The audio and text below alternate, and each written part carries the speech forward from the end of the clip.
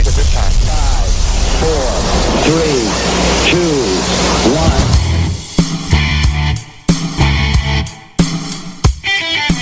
Right Side Patriots has a message for liberals and the mainstream media. You can't handle the truth! So, buckle up, snowflakes, because we're about to deliver the politically direct best in conservative commentary, news, and investigative reports. We're telling the truth, and we're not gonna stop. Okay, liberals, back under the bridge with the rest of your fellow trolls, and oh yeah, thanks for listening to Right Side Patriots. They are special people On RSPRadio1.com. Welcome to Right Side Patriots on RSPRadio1.com. Craig Andresen at the National Patriot, Diane Sori at the Patriot Factor. It's Tuesday night, the 16th of January. Welcome to it. Hello, Diane. Hello, Craig, and are you still frozen like a popsicle? Oh, no, it was a balmy 16 degrees above zero today. Oh, dear. Okay, break out the shorts and the suntan lotion. Absolutely. People sitting outside in lawn chairs. Okay. Yeah, Hey. I mean, you know, it's north central Nebraska, and it's January. What do you want? That's true. That's true. We're getting a cold front on Friday. Ooh. It's going to go down into the low 50s at night and just be in the 60s during the day. Gee, my heart bleeds. It's all part of paradise. Hey, before we get into what we got going on tonight, just a friendly reminder to the listeners and the pod people who pick up the podcast. This Friday, we've got a very special guest. Mudar Zakran is going to be our guest for the entire show on Friday. He is the Secretary General of the Jordanian Opposition Coalition. And Diane, he always brings us so much inside, kind of behind the curtain knowledge of what's going on in the Middle East. And Friday, he's going to kind of focus on the whole Israel versus Hamas situation. Right. And people need to understand that Mudar, as a Palestinian, is against Hamas and what's going on in Gaza right now. Not on the sense of what Israel is doing, but that his own people voted these barbarians into power. Yeah, I mean, he is a wealth of knowledge. He's been a longtime friend of ours personally and also of the show. We were going to have him on in December, but then he got ill and had laryngitis, and he couldn't hardly squeak, much less talk. So, we kind of backed it off, and we got in contact with him last week and said, how about this coming Friday? And he said, I'll be there. Yeah. So it should be very interesting. You know, you'll hear things from a Palestinian viewpoint, but not your typical Palestinian. No, and Mudar has a lot of contacts, a lot of, he knows a lot of people. He's not only going to talk about that situation, from the standpoint of what we know and what we don't know. He's also going to be talking about other countries like China and the effect they're having on the situation over there. So it's going to be a fascinating hour this Friday. You do not want to miss it. Yes, true. All right, Diane, tonight you are talking about pulling out their bag of tricks. Mm-hmm. We know it's a loaded bag. It is a loaded bag. I've got DEI is designed to fail. Mm-hmm. Because this DEI thing is getting ridiculous. Yes, it is. It's out of control. But before we get to any of that, we got a couple of things we want to talk about here in the first segment. Let's start with last night in Iowa, the Iowa Caucus. Yes. Now, I personally do not want to go too much into detail because Monday I have an entire article coming about out, I should say, about the specifics of certain things that happened and didn't happen. So I'm just going to discuss it in generalities because of that. Right. Right. And that's fine, but we do need to talk about, what went on, the winners, the losers. Yes. All that kind of thing. Last night, Donald Trump won 98 of the 99 counties, and the one he lost by 1 vote. Right. And that's totally amazing. It was the biggest win in Iowa Caucus history, but it comes, and I will deal with this on Monday, with some caveats that could end up being pretty serious. Well, and, when you look at the numbers, he became the first candidate in the Republican caucus to ever top 50% in a contested race. Right. And, you think about it, that's pretty amazing. I mean, when you think of some of the Republican candidates that have gone through that caucus situation in Iowa in the past, it's really kind of startling that he's the first one to top 50%. Yes, he made it to 51%. But I see a certain other thing in that. He got 51%, not the 65% he had been heralding all along. Right. He did get it by 51%. If you add up Ron DeSantis' total, and he beat Nikki Haley, he came in second place. If you take his 21%, add in Nikki Haley, who came in third, with her 19%, and then you add in Vivek Ramaswamy's 7 or 8%, and Asa Hutchinson's 1%, you basically have the state of Iowa. Yes, they picked Donald Trump, but they really don't want a Trump-Biden rematch. Well, and that's true. And if you look at the numbers nationally, okay, it comes in at about 74% of voters. And this goes across party lines. This includes Democrats and Republicans. Mm-hmm. 74% of voters do not want to see that rematch. But yes, here we are. Here we are. It's interesting. Let's also look at before we delve more into that, let's look at the numbers between Ron DeSantis and Nikki Haley. It was, a DeSantis second place win by 2 points, which is pretty close. And Diane, I think as we move forward throughout the primary process, over the next several months, I think those races between DeSantis and Haley are going to remain pretty close. And I think, Haley's going to win second place in some of those, and I think DeSantis is going to win second place in some of those. But I see that as a very tight field. Yeah, it could very well be.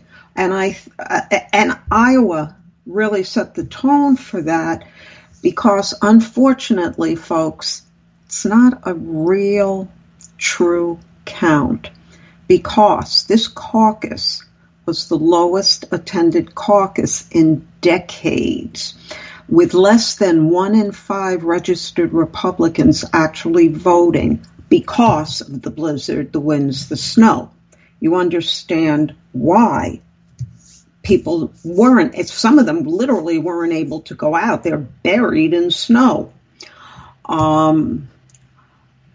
So I don't really believe this is a true representation of Iowa if you only get 1 in 5 registered voters voting. Yeah, it's an interesting question. Now, I can't really speak for Iowans. I've never been an Iowan. I live next door to Iowans. But, when you look at the Midwest region as a whole, it's pretty heavily weighted Trump. I was telling Diane earlier today, I was up in South Dakota last summer, and everywhere you went, every gift shop you went into, they all had, political T-shirts. but every single one of them was pro-Trump. There was no pro-anybody else T-shirts up there. And I know from the people I talk to here in Nebraska, it's very heavily weighted toward Trump as well. So while I think maybe it's, like you said, it's maybe not the most accurate representation, it did follow kind of the polling that was coming out of Iowa. But we're going to learn more as we get into next week, because what's next? New Hampshire, right? Right. Well, let me give you, just so the listeners understand, some actual numbers. Only 110,298 of the 594,533 registered Republicans showed up to caucus. That's extremely low. And what that translates is to only 18.5% of those who could cast a ballot on Monday night actually did. Yeah, that's... Now, the whole election might have been, the whole caucus might have had different results if the weather had been different. And if I really have a beef with this. They cancel football games when the weather's too cold because, God forbid, the $1 million players, get a little frostbitten. But here is a caucus for the President of the United States. Worst weather condition in decades. And nothing is canceled. Just postpone it a few days till it at least reaches zero. No, they didn't do that. So only 18% of all those eligible to vote were able to vote, get to the caucus to vote. I've got a problem with that. I have a problem with the election executives in Iowa. What were you thinking? Well, they schedule the thing in the middle of January every, election year. And it is Iowa. If you want decent weather in Iowa, you don't schedule a damn thing in January. I mean, yeah, but you also, when you have a dangerous conditions like it was on Monday night, it wouldn't hurt you to, postpone it a day or two. Well, the whole caucus might or might not have had different results. Well, I mean, I guess anything's possible, but I do have to pick a bone with you about your football analogy here. Tough. They postponed that not because the poor $1 million players might get frostbite. They postponed that because it's dangerous for the crowd that's sitting outside in Buffalo, New York, of all places, in those kind of wind chills, because they're not running around and staying warm. How about it's dangerous for Iowans to drive in streets that are unplowed, that are and that are icy? It's dangerous to Iowans to even walk in 30 below zero wind chilled weather. They didn't take that into account. To me, that's very bad judgment, uncaring judgment on the part of the Iowa election officials, and I think people need to bring that up to them. They put people's lives in danger. Yeah, I mean, look, it's very dangerous what they did. It's a rough weather situation, and I don't recommend people go out in it, but people did, so but no matter the results, I don't care whose results it was, when you only have 18% of your eligible voters voting, that might not be the true feeling of the majority of Iowans. It's true. It may not be, but it's what it is, and that's what they got for a turnout, and that's the result they got because of it. So, but now we're looking forward. We're looking at New Hampshire coming up next week, and shortly after that, it's going to be South Carolina. the situation in South Carolina is interesting. That's Nikki Haley's home state, and I don't think she can win there. No, it looks, according to these early polls, and, use your air quotes here on accuracy, but according to the early polls, she's not going to win her state. That's kind of strange to me. Yeah, because people liked her as a governor, but you have to remember one thing she did that was very bad. Nikki Haley was the first public elected official to cave to cancel culture when she allowed the taking down of the Confederate flag from the state capitol. Yeah. Yeah, and it was a very bad move on her part. And I don't know that a lot of people in South Carolina have ever forgiven her for that. Exactly. And this might be her payback time. Now, also, Nikki Haley says today she's done debating anybody except Trump or Joe Biden. Yeah, and that's why Ron DeSantis will be having a debate, not even a debate, a town hall. CNN offered him the full hour town hall to get his message out, and CNN is going to bring up, gee, Nikki Haley has become Trump, afraid to debate. Now, I'm not saying that's fair to Nikki Haley either, but it will give Ron DeSantis a little bit of a platform that she's now not going to get. And she's very foolish because her uptick in the polls happened during debates.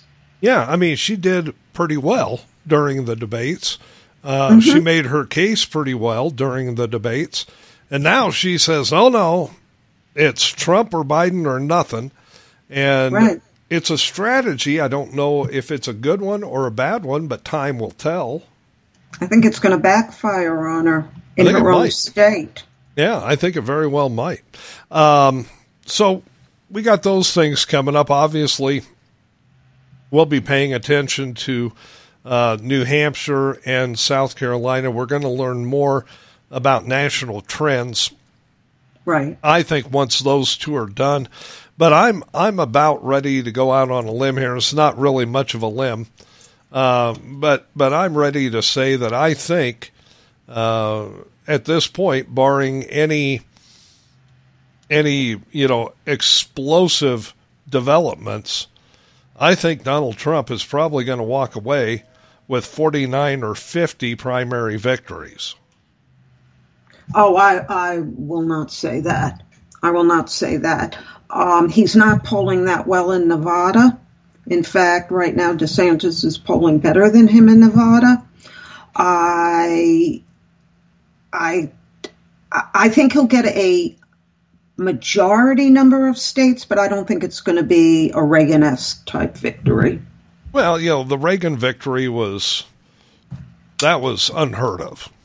Mm-hmm. I mean, that was completely unprecedented, and I think that took everybody by surprise. But I'm glad it worked out that way. Right, but Trump is no Reagan.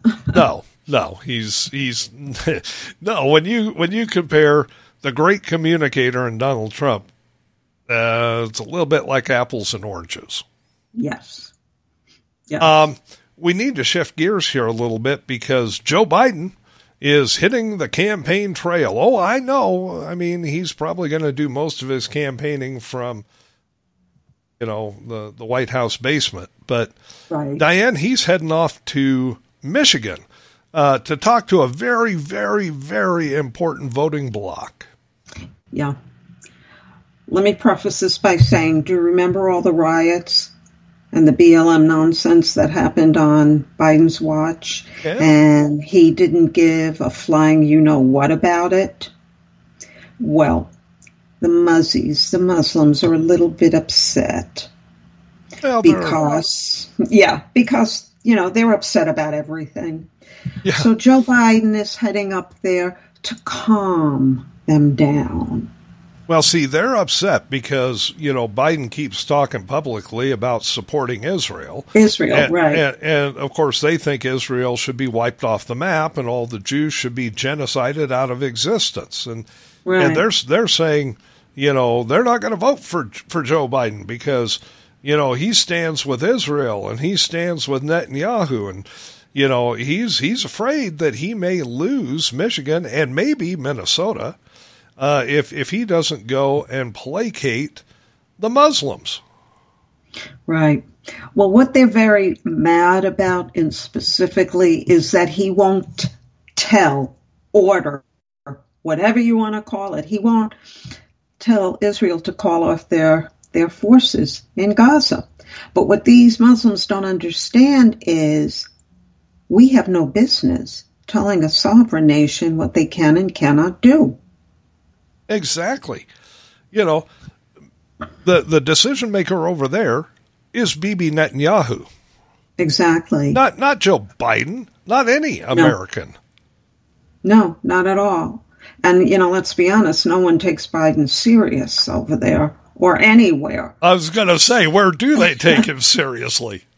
Yeah, so, this whole thing is ridiculous. But what's more ridiculous, he's going at the end of the month, folks.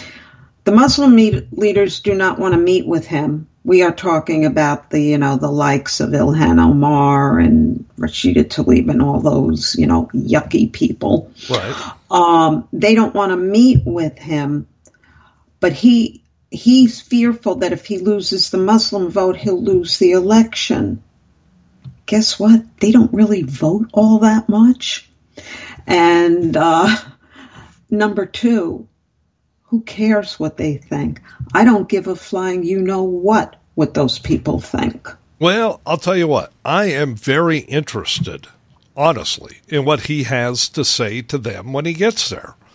Yeah, I'm more interested in that than in their reaction or what they do or don't do.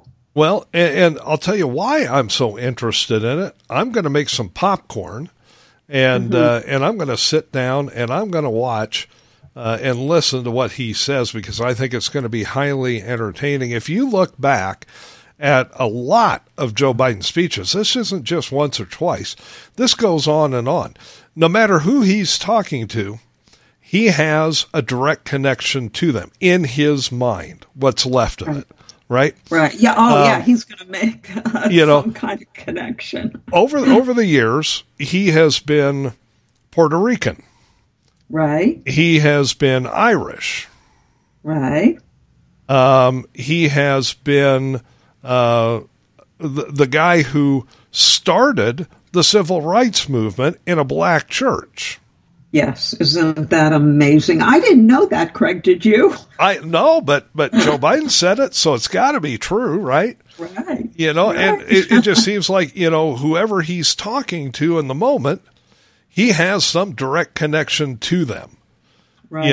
And he's this, and when he was talking to truck drivers, he used to drive a truck. Right. There's no record of him ever being behind the wheel of an 18-wheeler. No. But whoever he talks to, so I'm looking forward to his speech to the Muslims in Michigan to see, how he has attended mosques and done the head down, ass up 5 times a day prayers. Yeah. And I mean, I'm looking forward to whatever whatever connection he tries to jigger up with the Muslims. I think it's going to be highly fascinating. Well, I bet some money on him bringing this particular prop with him. You know how Dr. Jill always has to go to sort of, keep an eye on him? I wonder if this time when she goes, she'll be wearing a head-to-toe burqa. I wonder, or at least a headscarf. I'll bet she does. Here's another one. When Joe went and looked at the damage from the fires in Hawaii, he talked about how his house almost burned down and it almost killed his wife. It was this tiny little kitchen fire that was put out with a glass of water, basically. Right. Well, I know what he could say, that Obama tried to pull his prayer rug out from under him. Don't be surprised if he says that they have a lot of area rugs in the White House. Don't be surprised. Persian rugs, yeah. Mm-hmm. Yeah, don't be surprised. I mean, nothing surprises me with the comedy show that is the Bidens. I mean, good Lord, you know, it's going to be highly entertaining. But I guess he's going to Michigan and going to Minnesota, maybe Minneapolis. Yeah, that's Ilhan Omar territory. Ugh. I know. You know, you go near her, it's like you want to take a bath or a shower. This is just ridiculous. Yeah. I mean, Why of all the is he people to try and catering- placate. Yeah, he didn't give a damn about American cities burning No. or murders or the crimes committed by these sorts. But he cares he might not get the Muslim vote. Well, yeah, because the people that were committing all those crimes and engaged in all those riots, they're going to vote for him.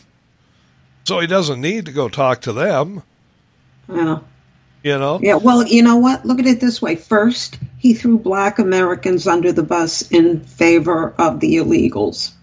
Now he's going to throw the illegals under the bus in favor of the Muslims. I mean, that bus is going to need a thorough undercarriage wash before this campaign is over. Inside and out, I would think so. Good grief. Yes. That is the last group you need to go placate. Absolutely. And these are Hamas supporters. They freely admit that they're on the side of Hamas against Israel. Yeah, and you're going to go try to make buddy friends with them so they vote for you? Really? Yeah. First of all, I guarantee you most of them don't vote. And I would also think that a good number of them don't even belong here. I tend to think that's probably true. You know, I mean, but those trips are coming up later this month, so right. We've got that to look forward to. Boy, do we. All right, in the last couple of minutes we've got left, I just want to remind folks again, make sure you tune in this Friday, 7 o'clock Eastern Time, as our guest will be Mudar Zakran, and he is the Secretary General of the Jordanian Opposition Coalition. I don't know how he gets all of that on one business card, but you know, apparently he does. But he is going to fill us in on all the ins and outs of what's going on over there. And he's a good longtime friend of the show and a good longtime friend of Diane's and mine. And it's going to be great to welcome him back to the air this Friday. He might even do some breaking news. Yeah, I mean, we're not going to let the cat out of the bag right now, but he has brought up some breaking news, and we're hoping that he's going to break that on the show. And of course, you know, there's still a lot of stuff going on over there, so we're going to get all up to speed on all of it this Friday, 7 o'clock Eastern, right here on Right Side Patriots, rspradio1.com, with our friend Mudar Zakran. Yes. All right, now, coming up here in about a half an hour, I'm talking about DEI is designed to fail. But when we come back from this bottom of the hour break, Diane has it with pulling out their bag of tricks. Mm-hmm. And you know it's coming. You know it's coming. Stay with us, folks. There's plenty more to come on Right Side Patriots after this. You're listening to Right Side Patriots Radio, the best in conservative commentary, news, and talk, where we do away with the politically correct nonsense and give you the politically direct truth. This is the home of Right Side Patriots every Tuesday and Friday night from 7 to 9 p.m. Eastern with Craig Andresen and Diane Sori. We're working to make this country great again from the right and leaving puddles of melted snowflakes on the left.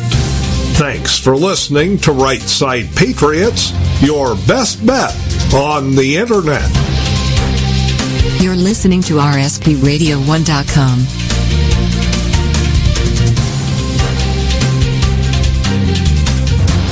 Hi guys, Diane Sori from The Patriot Factor on thepatriotfactor.blogspot.com, where I found a home base 7 years ago after becoming one of Facebook's longtime Facebook felons, or so I've been told by the Facebook gods.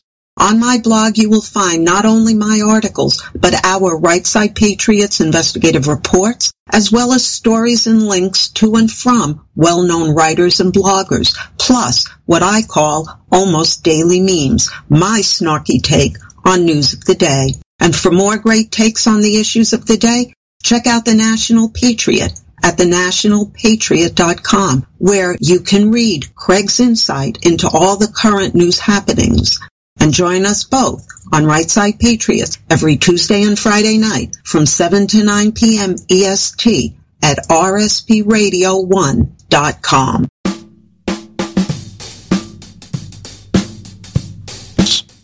Welcome back to Right Side Patriots on rspradio1.com. Craig Andresen at the National Patriot, Diane Sori at the Patriot Factor. Getting you through the Tuesday night edition of the show, and if you miss any part of it, all you have to do is go to rspradio1.com tomorrow morning, click the podcast button. This show in its entirety and all the others are there waiting for you. Pretty simple, pretty easy. Be one of the pod people. We love our pod people. Yes, we do. All right, Diane, so we're in the middle of this 2024 election cycle, and all sorts of things are going on around the world. You know, it's a mess everywhere you look, but certain people are digging in and pulling out their bag of tricks.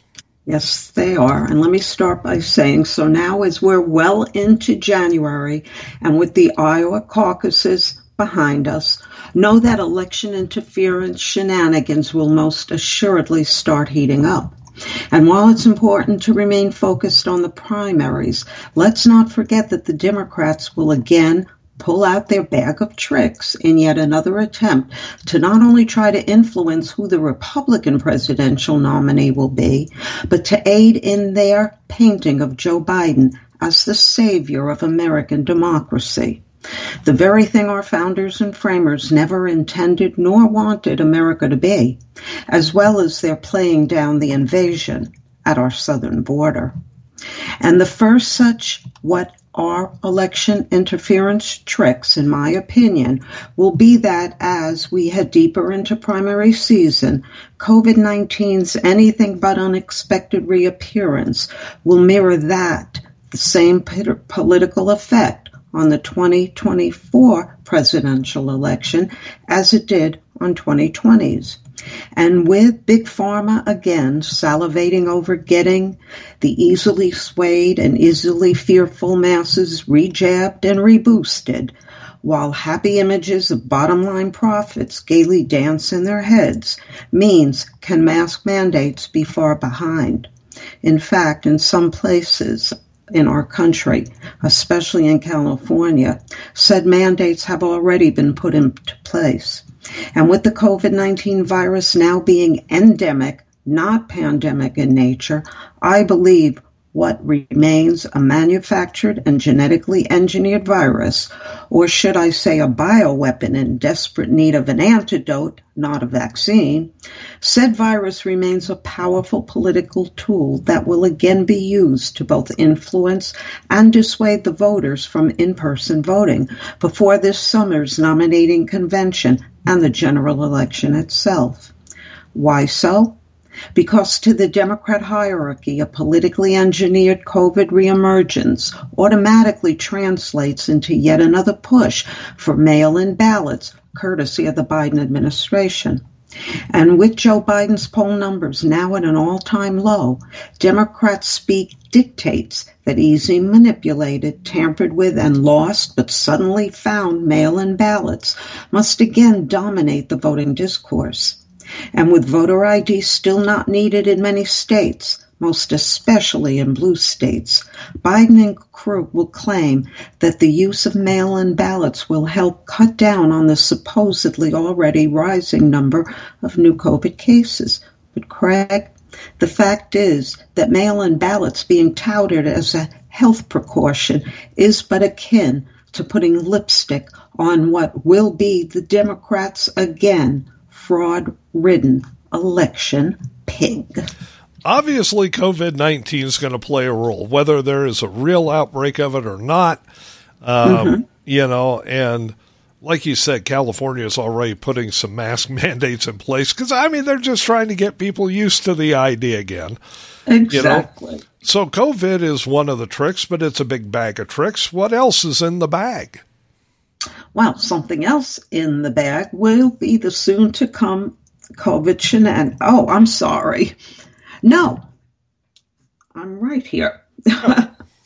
And another trick on par with the soon-to-come COVID shenanigans is that the Democrats will once again try to twist the Constitution's very words to fit more closely with both their election agenda and their misguided concept of what a democracy really is.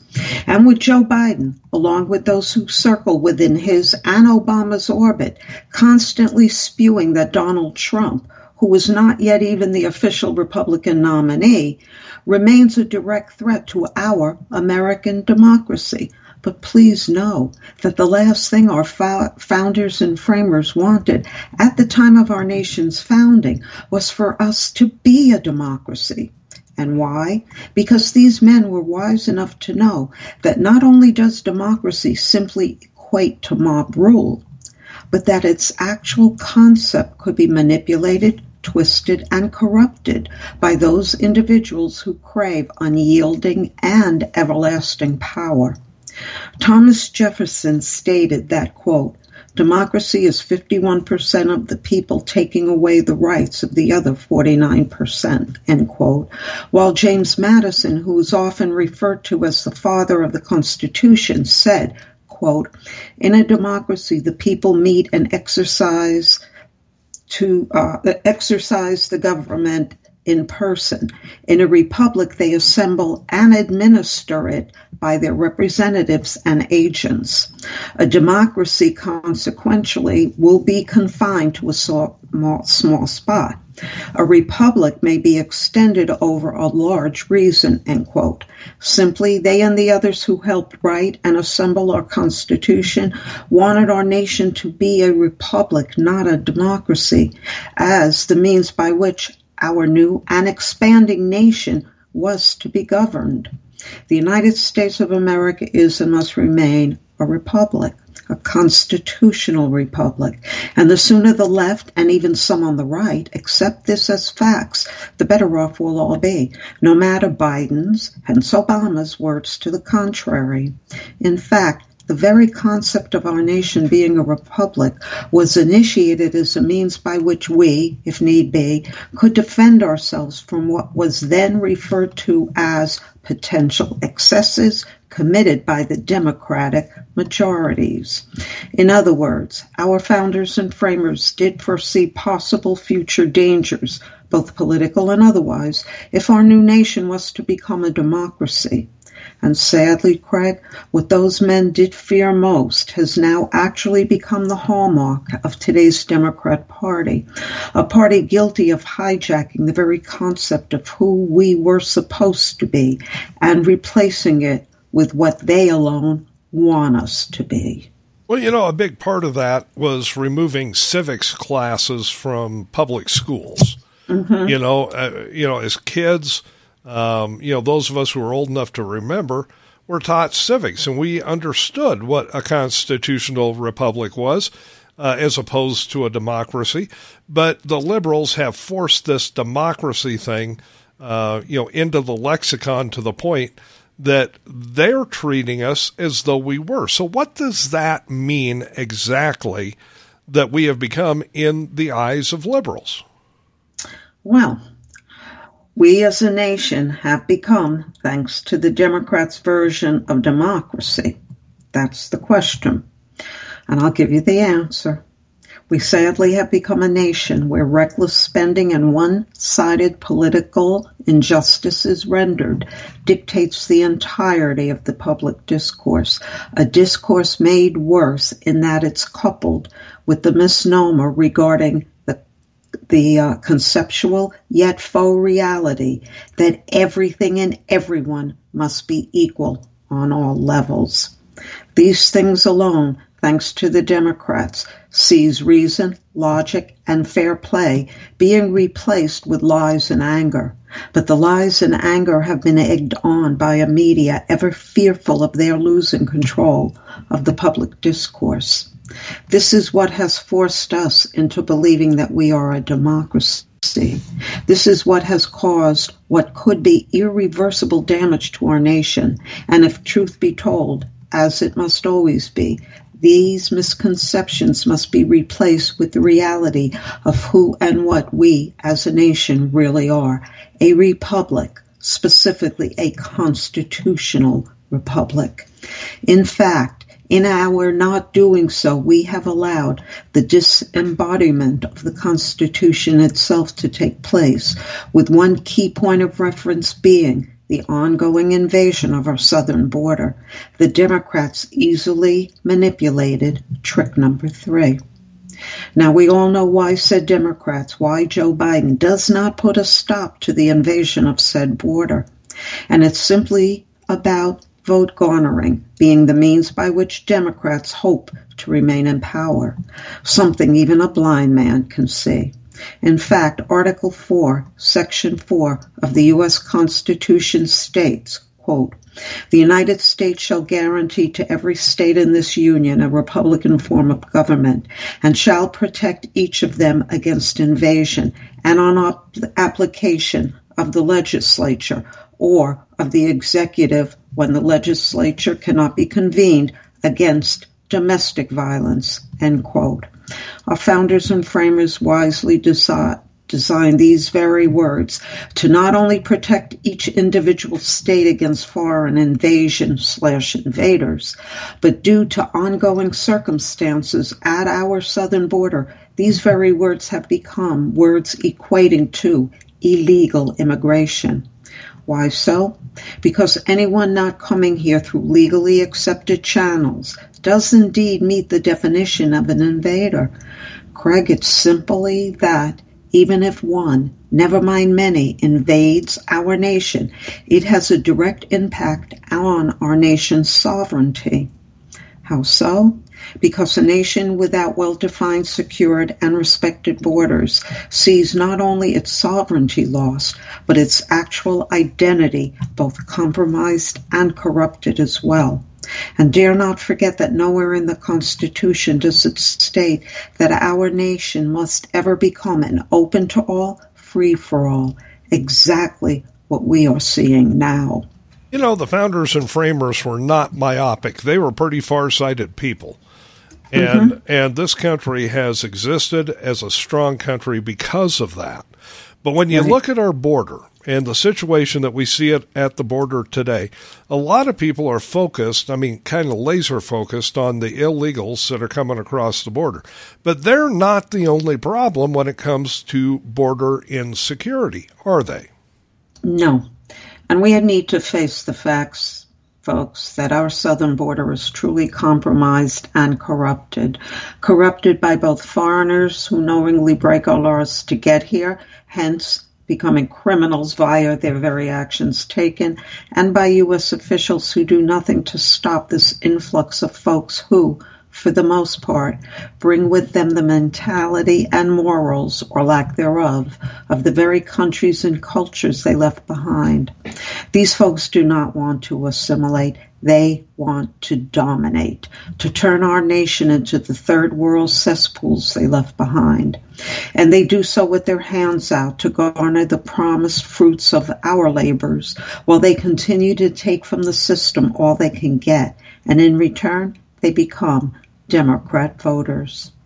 And while those on the left, and even with a few on the right, still referring to the invaders as either migrants or immigrants, adding the word undocumented at times, no Democrat leader that I know of is willing to call them what they really are, as in an invading army, with known terrorists found hiding amongst them, comprised mostly of young, military-aged men whom I believe are financed by George Soros solely to help collapse our economy from within, simply by destroying, or now in our case by overturning, a nation's economy. You destroy the nation itself. Thus they come here not just for the free stuff, but to help Obama reach his final goal of transforming America into a socialist-driven, Democrat-controlled brown nation. So, Craig, how can we stop this ongoing invasion? What with our leaders seemingly unwilling to do so? Or can we stop it at all? Well, I think that's a valid question. And, it's one that deserves thoughtful answers. And part of those answers, I believe, and you correct me if I'm wrong, if you look at the numbers alone, the numbers of illegals that have poured across this border over the last 2.5 to 3 years, there are things that were in place that are no longer in place, and those are no longer in place because of one man. Exactly. So basically, the answer to that question is yes, we can stop it. And the answer, I should say, do indeed lie within the numbers alone. So here, let me explain that. Since Biden took office in 2021, more than 5 million illegals, the majority being young military-age men, have entered the United States through our unsecured southern border, with 85+% of them being released as per Biden's catch and release program. And with 3 million of them being released on Mayorkas's watch, we find, as per Town Hall, that Mayorkas allowed more illegals into our country between 2021 and 2023 than was the number of babies born here, as in fewer than 4 million live births. So knowing these numbers, couple them with the amount each illegal, each invader costs we taxpayers, and don't think that it isn't us paying for this administration's allowed influx, because it is. In fact, as per a November 2023 report, we Americans now pay close to $451 billion per year to feed, house, school, give medical care, and legal assistance to those who enter the U.S. illegally, including those released into our country, along with the gotaways. And if you break that outrageous number down to a more easily understood number, that equates in some cases to upwards of $1,000 per day going to folks who have no business being here. So are you angry yet, folks? I sure am. Imagine what those monies could do to help American citizens in need. Imagine what it could do to help our homeless veterans and to help those struggling to put food on the table, along with those overwhelmed with medical bills who watch illegals get both food and medical help for free.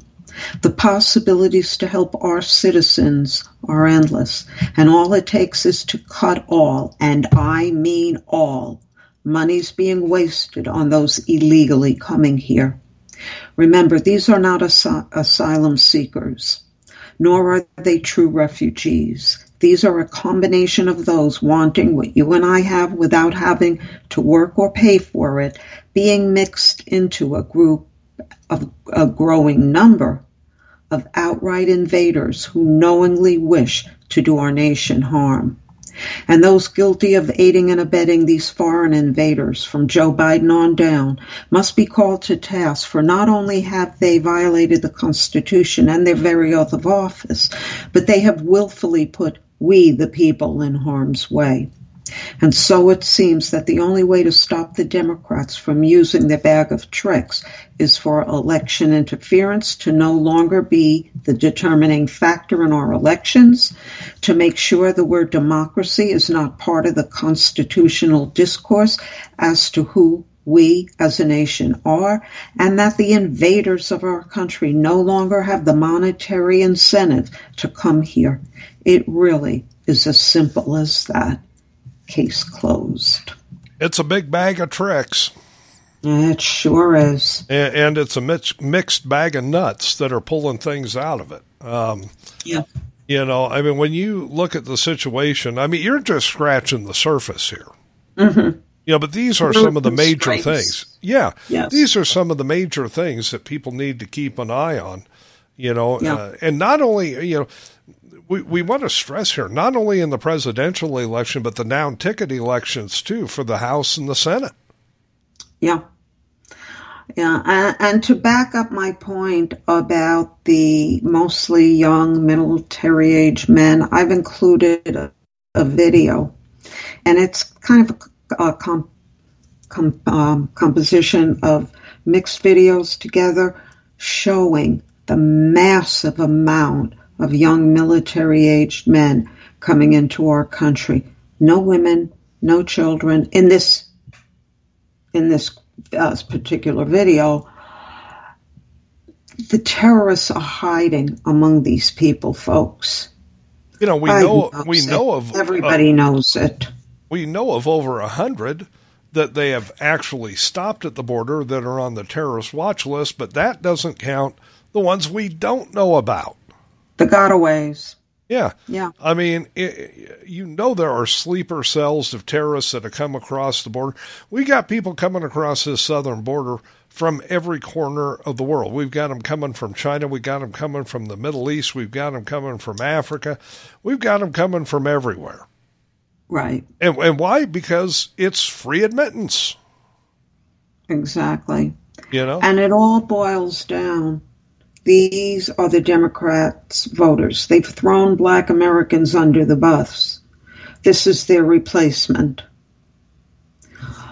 But as Black Americans are starting to turn against the Democrat Party, this is not going to bode well. These people will move in, and to be honest with you, they breed like animals, a lot of them. Yeah, I mean... You can have generations of these people determining our elections if we're not careful. Well, and, you know, you rightly refer to it as Biden's catch and release program, but I think it's a lot more dire than that, because they catch them, they give them a piece of paper that says show up in 5 or 6 years for a court date, right. and then they send them to wherever in our country they want to go. There's no way to keep track of these people. Well, thank God, you know, when they show up in Texas and in Florida, they're shipped the hell out of there. Yeah, but I mean, we give them to these sanctuary cities and sanctuary states. These states within our country, folks, voluntarily became sanctuary city and sanctuary states. So we're just giving them what they want. Yeah, but now their panties are all wadded up because, oh, no, we can't handle this many, you know. The perfect case in point was Martha's Vineyard. You know, Martha's Vineyard put up signs, you know, we welcome everybody. We're a sanctuary, you know, city. We welcome everybody here. And then they sent 20 of them there, and they, you know, all of a sudden, oh, we can't have this. And they deported those 20 in 24 hours. Yeah. Yeah, you know? I believe it was 50, but I mean, yes, some terribly small number.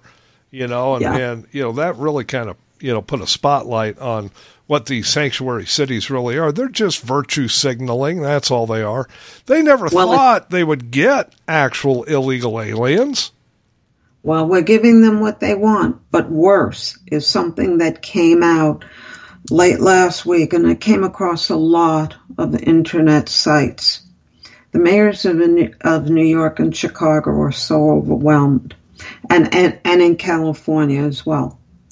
They are thinking now of putting orders into place that people let's say, empty nesters, retired people with big homes, but lots of rooms. They are thinking, they haven't done it yet, but they are thinking of putting mandates in that these people have to take in illegals. They're out of hotel rooms, they're out of school rooms, they're out of tent cities. So now they want American citizens to house, feed, and clothe people who don't belong here in the first place. Yeah, that's going to go over like a lead balloon.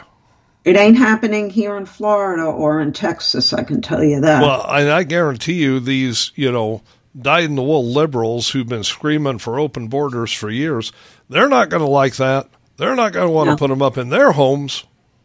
No. Some will. Some will. They think they're being so altruistic and they're going to get a star pinned on their chest. I don't know. Well, they are liberal enough to believe that. I go back to Martha's Vineyard. You know, Obama's house there, that's big enough to house a whole bunch. Yeah, I think they figured out. I did an article on that, and if I'm not mistaken, his mansion can house 680 illegals. Yeah, something like that. Yeah, but did he house even one? Nope. No, he called the officials to get them out of there. Yeah, get them off my lawn. Yeah. I mean, it just is what it is. Folks, you can get Diane's op-ed this week by going two places. You can go to her blog, thepatriotfactor.blogspot.com, or you can go to rspradio1.com. Either way, you can get the link to Pulling Out Their Bag of Tricks, read it for yourself, watch the video, and then hopefully you'll share it everywhere you can. Mm-hmm. The things, the scratching the surface that you did in this op-ed, Diane, these are all things we're going to see being played out in one way or another throughout this election year. I guarantee you that the Democrats any minute now are going to start saying, well, we're going to get that situation at the border under control. Don't believe it. They have no intention of getting any situation at the border under control. It's all lip service. Oh, absolutely. They're not going to do a damn thing to shut down that border. No. And if Biden is reelected, it's going to be 10 times worse than it is now. Yeah. I mean, it's just going to continue to get worse and worse. The COVID-19 thing, as you rightly point out in the op-ed, California is already starting in, and the rest of these blue states are going to be right on their heels. Well, the bad thing about the COVID is it's going to call for the push for mail-in ballots, and so much fraud is committed in mail-in ballots. That's why, folks, no system is without cheating as far as the Democrats are concerned. But mail-in ballots are number one on the easiest to manipulate. Absolutely. You can lose them, you can find them, you can miscount them, you can do anything you want with them. Exactly. And if you don't have enough, you can manufacture some more. Right. You can have them ready to go. Yeah. I mean, not that we saw anything like that happening in 2020. Oh, no, we didn't, right? I mean, boxes and pallets of ballots coming in the middle of the night. Oh, look what we found. And they're all for Joe Biden, every single one. Not a one for Trump. I mean, come on. I mean, we're not stupid here. No, but they think we are. They hope we are. Well, let's put it this way. Our Republican leaders haven't done anything to stop the fraud. That's true. And that's going to come back to bite us. Yes, it is. I mean, the sooner we can get a handle on this, the sooner we can get back to actual meaningful and honest elections. But until then, yes, it's whoever cheats the best is going to win. I guess so. I mean, really, that's really kind of what it comes down to.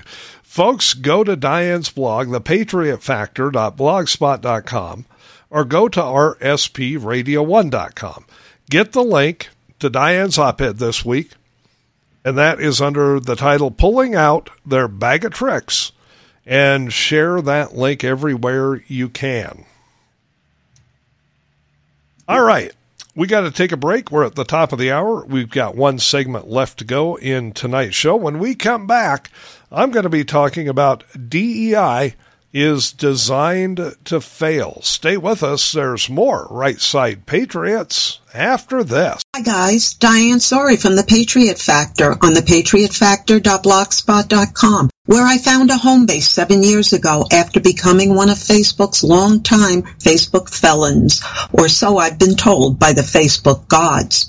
On my blog, you will find not only my articles, but our Right Side Patriots investigative reports, as well as stories and links to and from well-known writers and bloggers, plus what I call almost daily memes, my snarky take on news of the day. And for more great takes on the issues of the day, check out The National Patriot at thenationalpatriot.com, where you can read Craig's insight into all the current news happenings. And join us both on Right Side Patriots every Tuesday and Friday night from 7 to 9 p.m. EST at rspradio1.com. You're listening to Right Side Patriots Radio, the best in conservative commentary, news, and talk, where we do away with the politically correct nonsense and give you the politically direct truth. This is the home of Right Side Patriots every Tuesday and Friday night from 7 to 9 p.m. Eastern with Craig Andresen and Diane Sori. We're working to make this country great again from the right and leaving puddles of melted snowflakes on the left. Thanks for listening to Right Side Patriots, your best bet on the Internet. You're listening to RSPRadio1.com.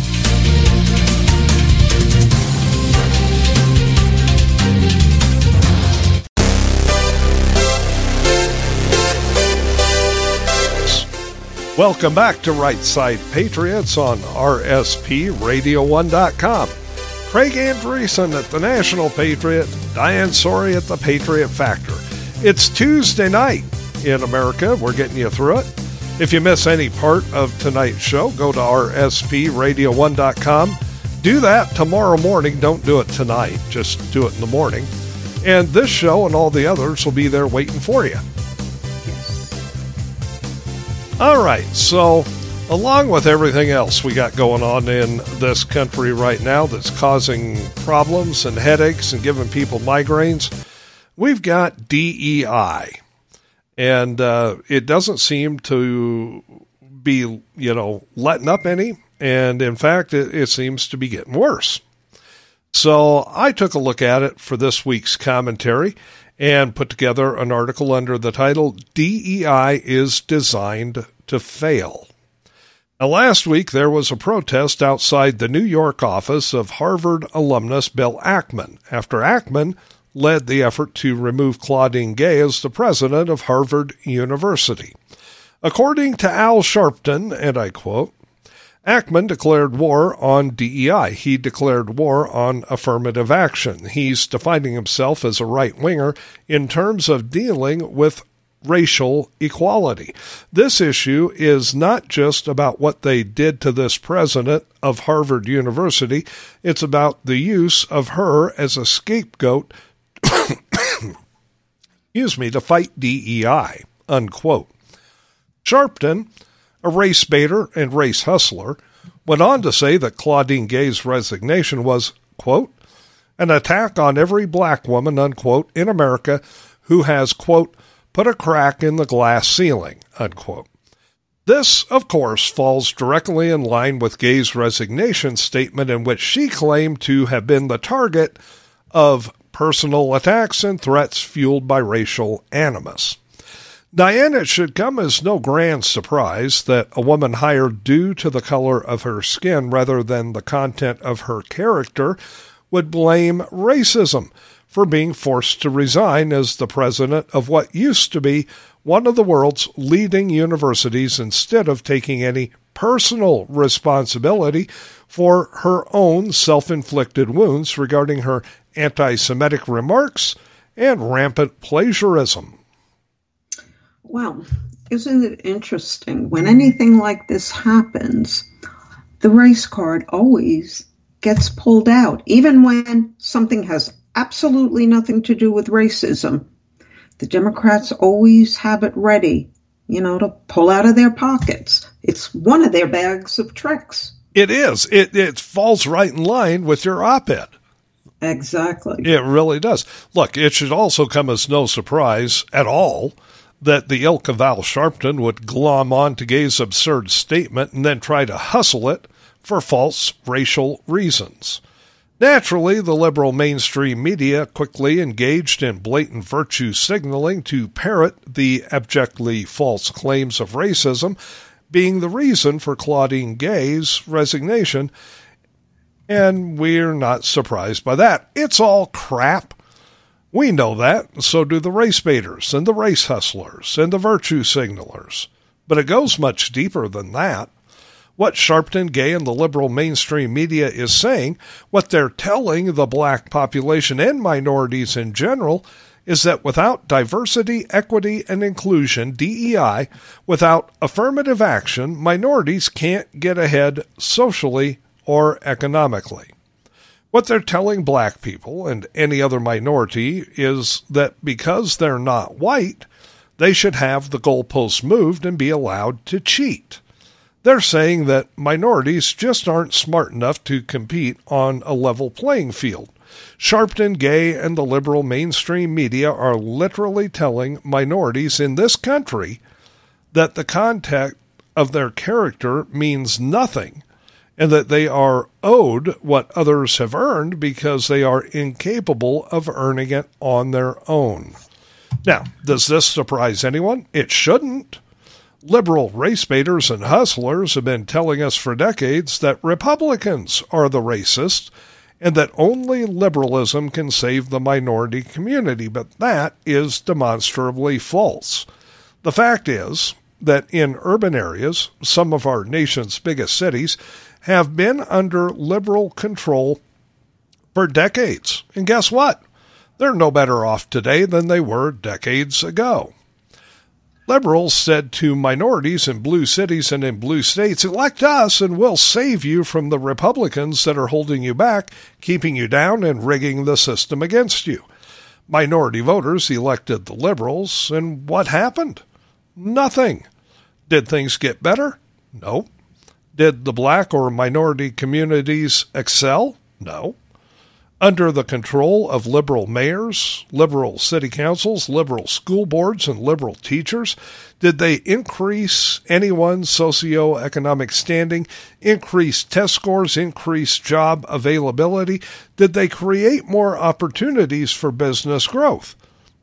Oh, maybe Charles Barkley said it best, Diane, when he said, poor black people have been voting for Democrats their whole life, and they're still poor. That's very true. But you know what's interesting about all of this? These race baiters, these hustlers, these haters, people like Al Sharpton and such, they have a particular interest in keeping minorities down, don't they? Well, they do, and that's because their political ideology requires victims in order to maintain power. Another way maybe of putting it is that we're liberals to actually do what they've claimed for decades that only they could do and would do. The race baiters and hustlers like Sharpton would be out of a job. What was affirmative action has now morphed into DEI, diversity, equity, and inclusion. It's just a new label for the same old tired con. Don't think so? Ask yourself how the high-profile DEI hires have been doing lately. How's Kamala Harris doing?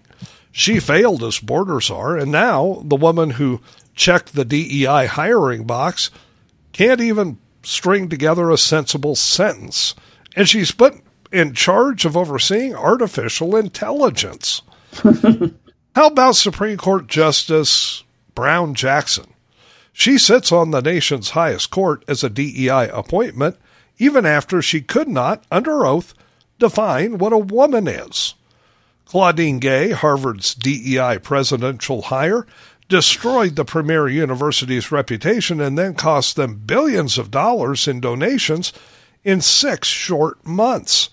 General Lloyd Austin, our nation's Secretary of Defense, virtue signaled his and the liberals' embracing of DEI and spent billions of dollars making our military more woke while rooting out systemic racism, and yet a recent independent study released just a week ago shows the problem he spent billions to fix never actually existed in the first place. And how's Disney doing since they went woke and embraced DEI? How's Budweiser doing after embracing DEI? The list goes on, and none of it is working. In fact, Diane, everywhere DEI has been implemented, just like everywhere socialism has been implemented, it has failed. Have you noticed that every time DEI fails, the liberals blame it on Republicans and double down on DEI, forcing more and more of it into our economy, into our system of education, and even into our system of justice? Well, there's a reason they do these kind of things, because they need a certain type of individual to keep their whole agenda, to keep their whole way of being going. That's right. Why would they embrace and double down on failure? Because in failure, they create a new class of victims. And they tell those new victims that only liberalism, which manufactured the problem to begin with, can solve the problem. And that the only way to solve the problem is to double down on what caused the problem. Let's use Harvard as a prime example. The liberal machine that has for far too long been at the helm of Harvard decided they needed to implement DEI. When it crashed and burned spectacularly, the response was they need more DEI to fix it because minorities are incapable of meeting high standards on their own. No surprise, nothing new. It's the same ilk as Al Sharpton, who claimed that Claudine Gay's self-inflicted downfall was actually proof of rampant racism and that she should not be held to a high ethical standard because she's not white and therefore is incapable of being ethical because she's black. These are the same people who claim that minorities are incapable of obtaining photo IDs for the purpose of voter ID because of the color of their skin. Minorities just aren't smart enough. They're just not capable enough. They aren't good enough at anything, according to the race baiters and hustlers like Sharpton, and therefore goalposts, scoring curves, and job performance standards must be lowered, but only for the minorities. The obvious question is, how would you feel as a Harvard student knowing that you're being held to a higher standard than your school's president or faculty, or since the college president is a DEI hire and the bar for certain students has been lowered based on their skin color, how do you now feel about the value of your diploma? Diane, maybe the less obvious question, but perhaps a more important one, is to ask, how would you feel if your doctor or attorney was a DEI admittance to their college of choice and had their test bar lowered during their years in school? Well, it wouldn't make you very, very happy. But the whole thing about DEI, it kind of melds in with 2 other important factions that are also negative factions across the board. Yeah, that's true. Just like socialism and just like affirmative action, DEI is designed to fail for the sole purpose of manufacturing more victims for whom liberals will claim to be the saviors as a way to maintain a voting bloc of people misled into being ignorant. Am I saying that minorities are, by the virtue of their skin color, ignorant? Well, certainly not. But that's exactly what the race hustlers, and now gender hustlers, want them to believe.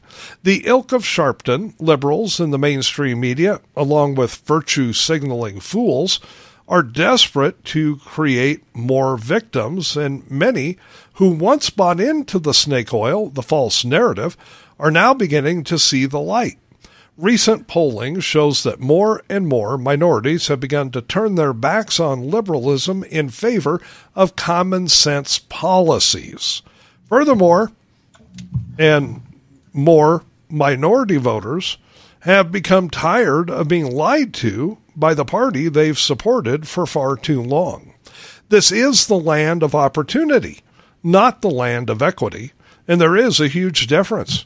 Opportunity allows individuals to strive for exceptionalism, while equity simply accepts mediocrity, then cloaks it in a false sense of achievement. And no strong nation ever got that way or maintained the strength they once had by striving for mediocrity. That is the bottom line. And that is the simple truth in a nutshell. Yeah, I mean, this DEI thing, we're now thankfully starting to see a few companies say, oh, you know what, this really isn't the most productive thing we've ever implemented. But they're not really pulling back from it full force. They're just now questioning it. But I guess that's a step in the right direction. Well, the first thing they should do, in my opinion, is rid the schools, rid employment, rid everything relating to affirmative action. Students should be accepted into schools, workers into the workforce, having absolutely nothing to do with the color of their skin, whether they're male or female. It should be strictly on, are they qualified for what they're going for? Oh, yeah, there's a term for that, Diane. It's called merit-based. Yeah, and in a liberal world, we'll have none of that foolishness. We'll have no merit involved in anything. You know, it doesn't really matter if somebody's qualified or not.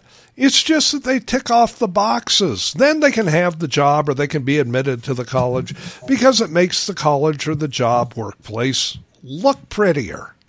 Well, there's something that hasn't been mentioned along those lines. When you have to meet quotas and you meet them, many times the ones who have to, pick the people to meet the quotas, they themselves are awarded monetarily. Right. That's true. It's very true, especially the higher up in the educational ladder you get. Look at your major colleges, not even your major college. Look at any college today. Mm-hmm. And I will kind of dismiss your vocational schools. And I'm sure they're dealing with it at some level, but not like colleges and universities across the country. They now have DEI administrators, and they're paying them tons and tons of money. They have the Office of DEI. They have DEI administrators. I mean, it's top heavy. And for what? Yes. To lower the standards? It's, lowering the standards puts it mildly. What they're trying to do, in my opinion, is these are people that want to be white, but by their very makeup cannot be. So if we can't be what you guys have or what they consider we have and it's owed to us, let's just ruin your your schools. Let's just ruin your colleges.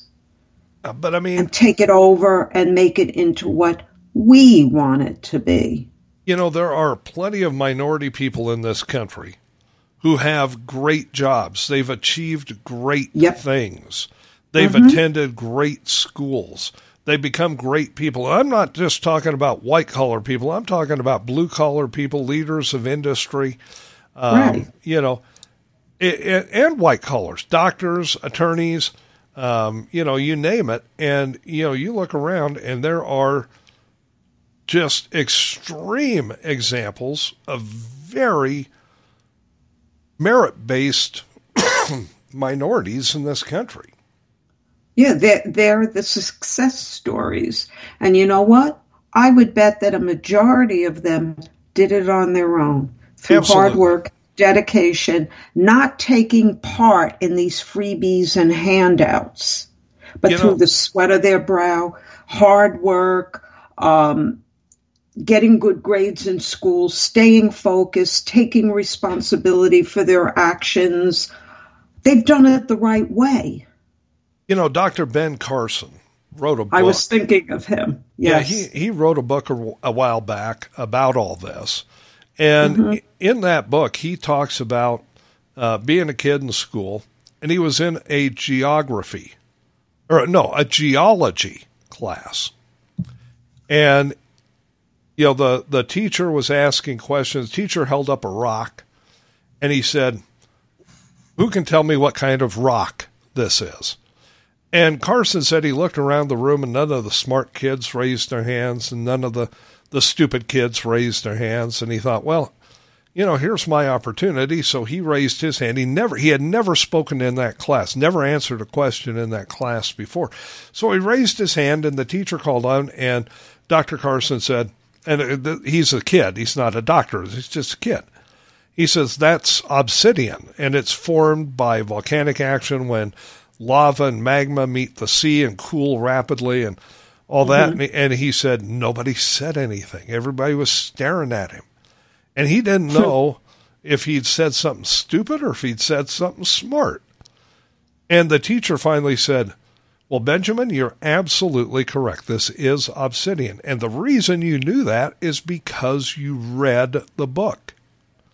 Right. And Carson said, that opened a whole new realm in my life. He said, I was smart for the first time in my life because I read a book. Yeah. He said, from that point on, I couldn't stop reading. He said, if I can get smart about geology by reading a book, what else can I get smart about? There are so many examples of people like that. Look at Lieutenant Colonel Alan West, one of our favorite people. Yeah. He grew up in a ghetto. Yeah.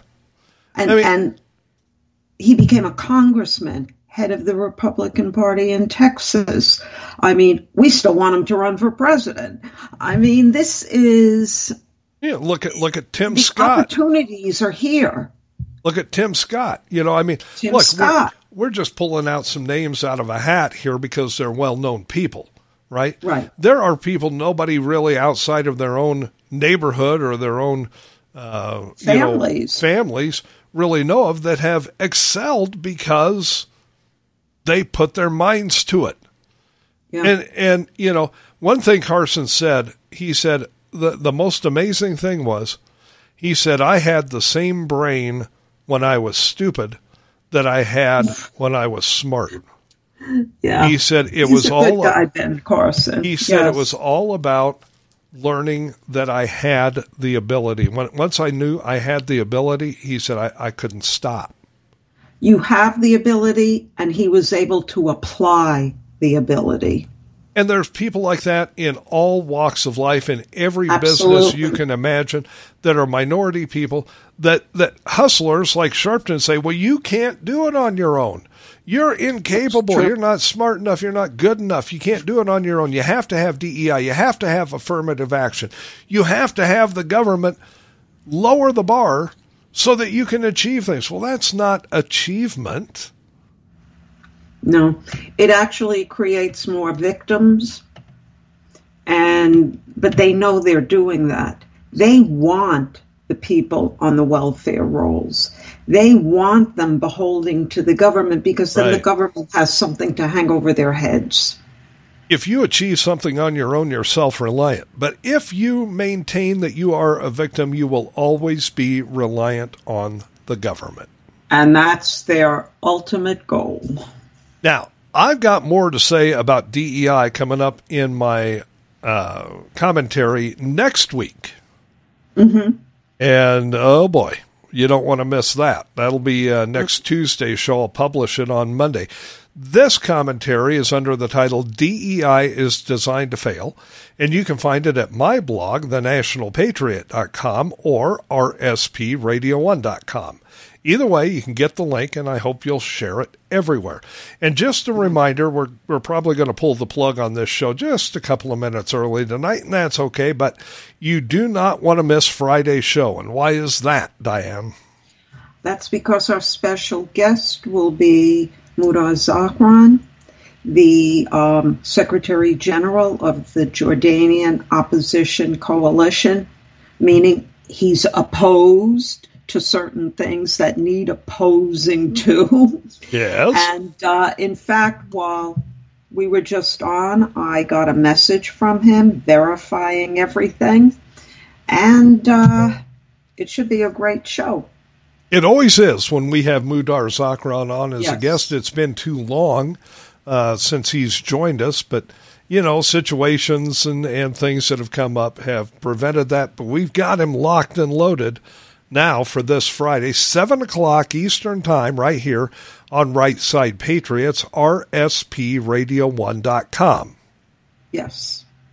And if you're interested at all in what's going on and what's going on behind the scenes over in the Middle East, specifically with the Israel-Hamas situation and how other countries like China are affecting that, you want to be here for Friday night show at 7 o'clock.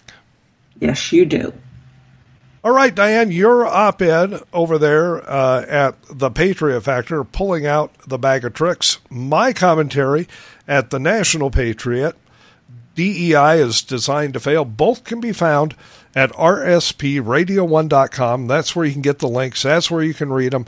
And that's where you can share the links from. Yes. With that, let's call it a night. Yes, and before we do that, the podcast of this show I will have up tomorrow morning. And with that, nighty-night, folks. Folks, have yourselves a great rest of the week, and we'll catch up with you on a very special show this coming Friday. Bye-bye.